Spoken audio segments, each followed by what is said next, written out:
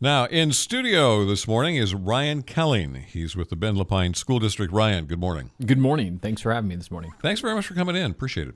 So your title is Director of Recruitment and Retention. Tell us, first of all, what that is. Yes, so I work in our Human Resources office, and I oversee all of our hiring practices for everything from our building principals, our district level administrators, our certified staff, teachers, counselors, psychologists, all the way down to our classified employees, where bus drivers, educational assistant, nutrition services workers. And so trying to standardize our processes and also recognize that there's a need to devote some energy to not only recruiting new employees, but to providing some value to those employees currently working for us. Is this a position that has always been around in LaPine schools or school districts of its size, or is it something that kind of comes along as the school district grows? Yeah, I'd say the latter, that it's something that comes along as a district gets to a size where Human Resources Office needs to expand its capabilities or fulfill its capabilities and look for ways to bring in more employees than the traditional job fair routes or posting and hoping, having someone to lead those efforts, but also make sure that our hiring practices are uniform and equitable and that we're doing things in a way that's not only compliant, but that gets us the right candidates. How many employees does the LaPine School District have? We're right around 2,500 right now. Wow. Okay, so a large employer for the area. Yeah. So how do you manage to do this? I mean, is it like you're a headhunter? There is a little bit of headhunting. I did that in a previous career, and there's a little bit of targeted recruiting is the nice way to say that for some positions. And it's also looking here in Central Oregon, we are the second largest employer. And so it's trading on our reputation a little bit of being a great place to work. And we know that for our licensed staff, teachers, administrators, there are only so many avenues that they can pursue because we're a smaller region. But for our classified staff, bus drivers, nutrition services workers, we're competing with every other employer in the area. And so it is using things like our friends at radio for some targeted advertising for those positions. It's looking at what's a competitive rate of pay, what benefits packages do we offer, what's the flexibility, and ultimately it's selling the fact that these people truly are making a difference in the lives of kids. And so there is something of a calling to a school district for a lot of people, and we're very thankful for that. Every other employer can use the same positive points about the area that you can. You know, they can all say Central Oregon's a great place to be. If you like to ski, fish, hunt, whatever you want to do, you can do it here. So everybody's got those selling points. What are some of the LaPine School District's specific selling points? Absolutely. We get a lot of people who want to move to Bend or want to be in Bend because it's a playground, and where we have an advantage that other employers don't is that idea of a sense of calling, a purpose, and a duty to make that community better, to not only be able to enjoy all of the wonderful recreation options that we have here in Central Oregon, but be able to give back while earning is something that truly does make us a unique employer here in the region. So what have been some of the specific challenges that you've had in trying to bring people on board? There are definitely challenges. The cost of living here in Central Oregon, whether it be housing or just the day-to-day expenses, are a barrier to bringing people on, and that we know our package includes benefits. And so when we're talking about a salary, an hourly wage, we aren't necessarily thinking total compensation. And so how do we communicate that with our candidates to talk to them about the fact that we make the contribution to PERS on their behalf, 6% of their salary, we pay that they can't get for a while. And so when you have those immediate needs of cost, that's a wonderful benefit, but it's not necessarily paying your rent or your gas that month. We offer a very good benefits package. You know, the state of Oregon requires us to provide all benefits to all employees who are half-time or more. And we're proud of the fact that we can do that. And so when we look at total compensation, that's a selling point for us in addition to that, idea of serving the community. How about when you take a look at is there a need? I mean, is there a constant Are you carrying around a bucket with holes in it, basically? Are you trying to always get people in? We are always looking to hire. I don't know that in the 9 years I've been with the district, we've had no openings, and that is either thinking about staffing needs, projecting moving forward, or retirements, resignations. As great as a place as Central Oregon is to live, people do leave from time to time, and so it creates some vacancies, but we are always looking to hire in one area or another. This time of year, we're looking at next school year and thinking about what certified staff, teachers, school psychologists, and counselors will need, what administrators will need, but we're also have a need today for nutrition services workers in some of our sites. And so where there's emergent needs, and there's also some forecasting we're doing. Before the last school year started, or the present school year started, you guys were in here and talking about bus drivers. Yes, that was a wildly successful campaign. Thank you so much for the partnering on that one.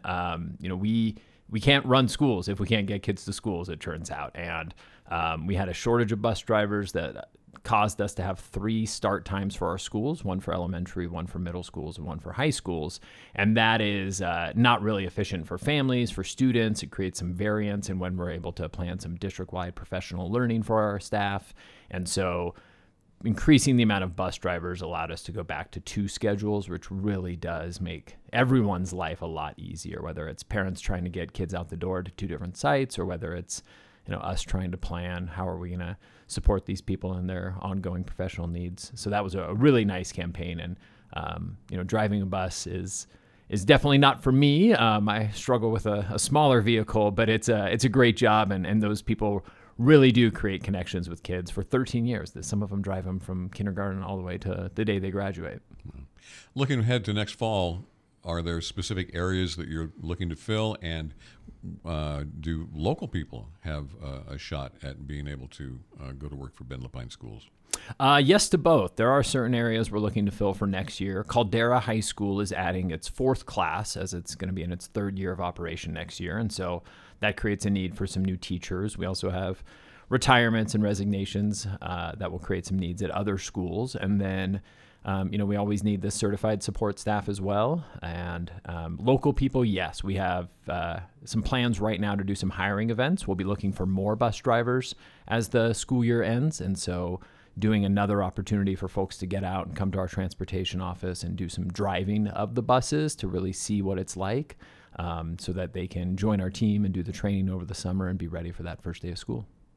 On kind of an overall scale nationwide, have you found any difficulties in the pool diminishing? Are enough people going into education? Are enough people wanting to be teachers in this particular time period that we're in?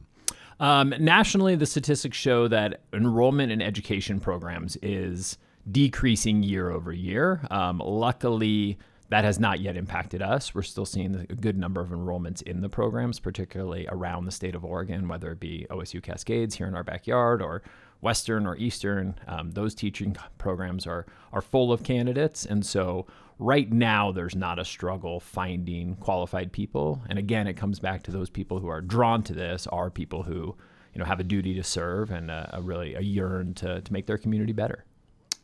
Do you see any cause, or do you have any feeling for what is the reason for the decrease nationally? There's so many things that go into it. The reality is that for the education our educators are required to have before they get into a classroom, it's expensive. And to think about what the return is on the way teachers are paid, whether it be a federal funding model or a state funding model, that return on investment is something that people have to keep in mind, as university costs have skyrocketed since I graduated decades ago. And it really is looking at all of those things. But we do think it's a great place to work. I've been doing it a long time. I'm proud to be an educator, and I do have optimism that it's going to continue to be a great career. How has COVID affected recruitment and retention? I was a principal at one of our middle schools here during the COVID era of schools, and we found people were less likely to make a significant change, say move from another area during that time, which is weird because it felt like everyone moved to Bend during that time. And so that was a hindrance. And now, even last year when I was in this role, people were still kind of getting the lay of the land and returning to what things were typical.